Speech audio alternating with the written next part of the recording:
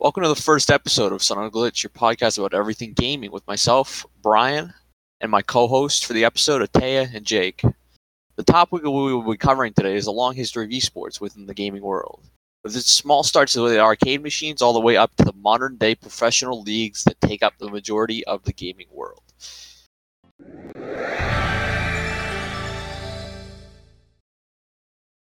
With our first topic, we are going to the very beginning of esports. Their main starts between 1972 and 1989. With the release of many very small computer games such as Space Wars, it led into the golden age of arcade gaming, with many arcade gaming sets becoming the main hubs of the first professional esports leagues where people would compete over such games as Space War, or Space Invaders, or Asteroids. This would cultivate the later gaming. Okay. In the early 1970s and the late 1980s, the early home gaming sets would provide users with new experiences, such as personalized gaming, to such games such as Mario or Legend of Zelda. The idea of an online multiplayer network started to develop as the internet started to become a new thing at the universities. So universities would connect via these internet lines and start playing games like the first online strategy game called NetTrek, where 16 players were pitted against each other in a strategy type game to see who would win.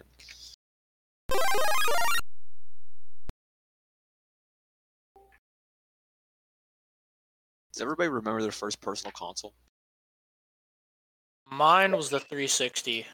You were not even the Xbox, just the Xbox 360? I didn't have an original Xbox. I think my uncle did, and I played on it. Oh, so I guess that makes it my first owned was the 360. God. Yeah, for me too, same. My first owned one was a 360, and I had a PlayStation 3, but Xbox just stole my heart. Oh, there was nothing like... What was the first one you guys played on? Like, that wasn't yours? It must have been the Xbox then. Like the OG Xbox? The OG, yeah. I mean, if we're talking about like today's consoles and not like, GameCubes and Wii's, then it was still the 360 for me. I think I'd still count the GameCube within today's consoles.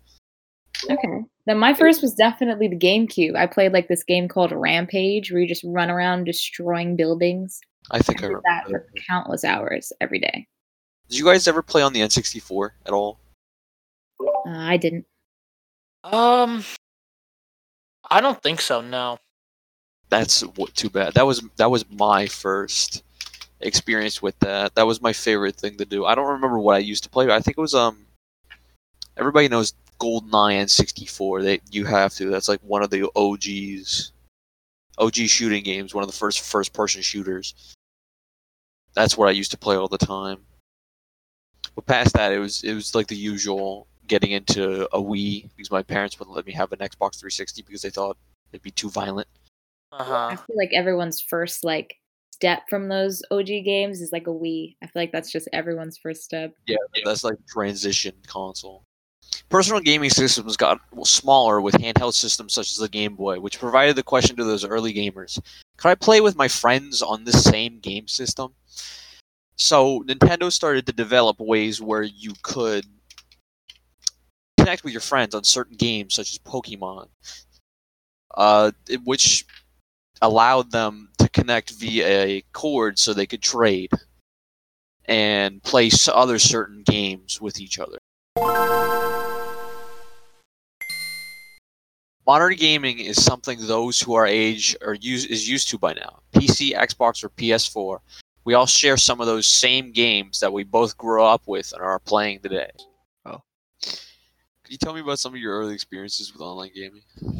One of the main games I played that was early on in my online gaming was Team Fortress 2. It was a weird game with hats and just play with a bunch of other people. I met a lot of my online friends through that game. I spent a lot of time in community servers and kind of just messed around on there. I didn't really actually even play the real game, but once I did, it was a lot of fun. As internet started to become more and more widely available and more a part of culture, the connection to other people across the world became a whole lot easier. The production of the Xbox by Microsoft would allow players to play against one another from anywhere with a stable internet connection. This would establish a precedent across all sorts of consoles. This would also be the first starts of console gaming and would lay the foundation for other platforms such as PlayStation or getting into personal computer gaming. Could you tell me about gaming's impact on your childhood and your growing up days? I feel like playing video games at a young age and growing up really. I would consider myself an introverted person, and gaming to me was a lot of the main ways I communicated with my friends. Like as friends, we would just sit around, play video games together, go over to each other's houses, and then eventually with online gaming, we kind of just played online together. PC gaming started its early days in the university as programmers started to make their own independent games in their own computers after that. Doom becoming one of the first popular PC games, spawning many other offsprings such as Team Fortress 2 and Quake.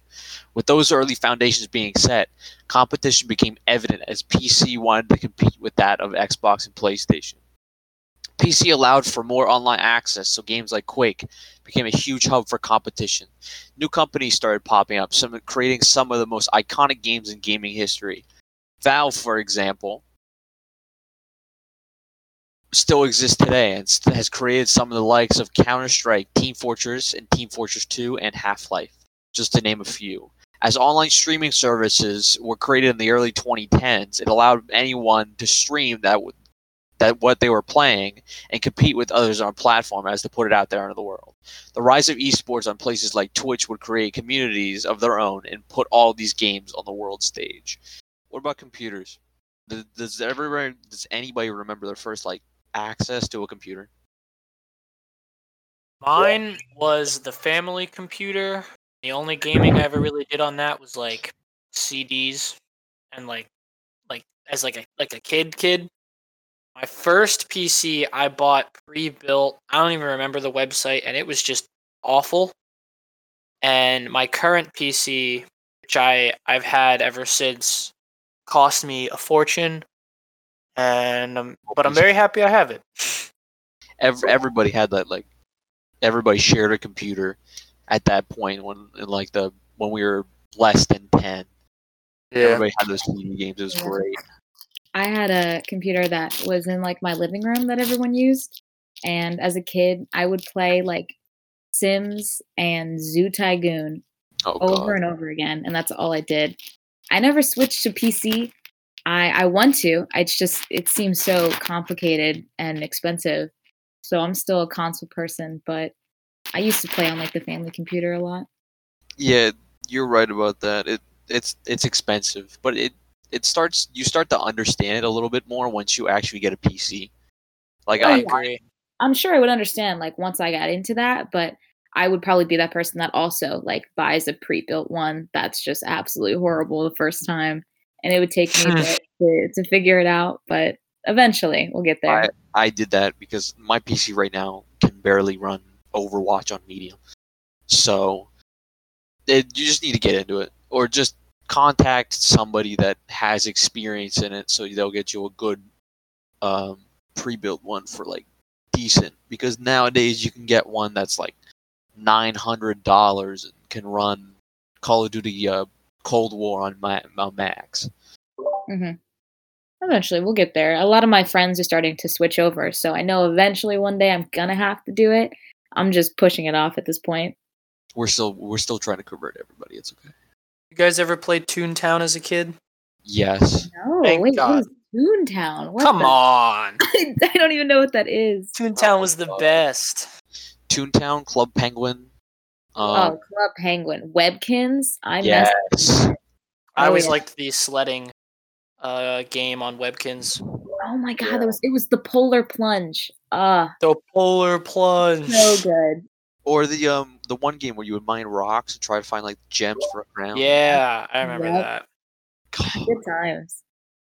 It's too bad they just deleted all the accounts. I tried to access mine a few weeks ago and they deleted it. They made it like now or on Webkins where you can like usually you'd have to go and buy the toy that like came with the card as a kid. But like now you can just get like a free cat online. So like you don't even have to buy a Webkins anymore. You can get a free one. That was These half the kids fun. nowadays, spoiled. No, you had to hunt them out, find like they had like freaking like rainbow unicorns and stuff. You had to hunt them out. Yeah, and some of them were rare. It was like Beanie Babies. This is what's wrong with the world. Exactly. Yep. They just got to add back that feature and the world problems would be solved. No more COVID. No more Trump. No more anything. The world of esports has a very young history and plays its part in the culture of the new generations as they were raised on gaming.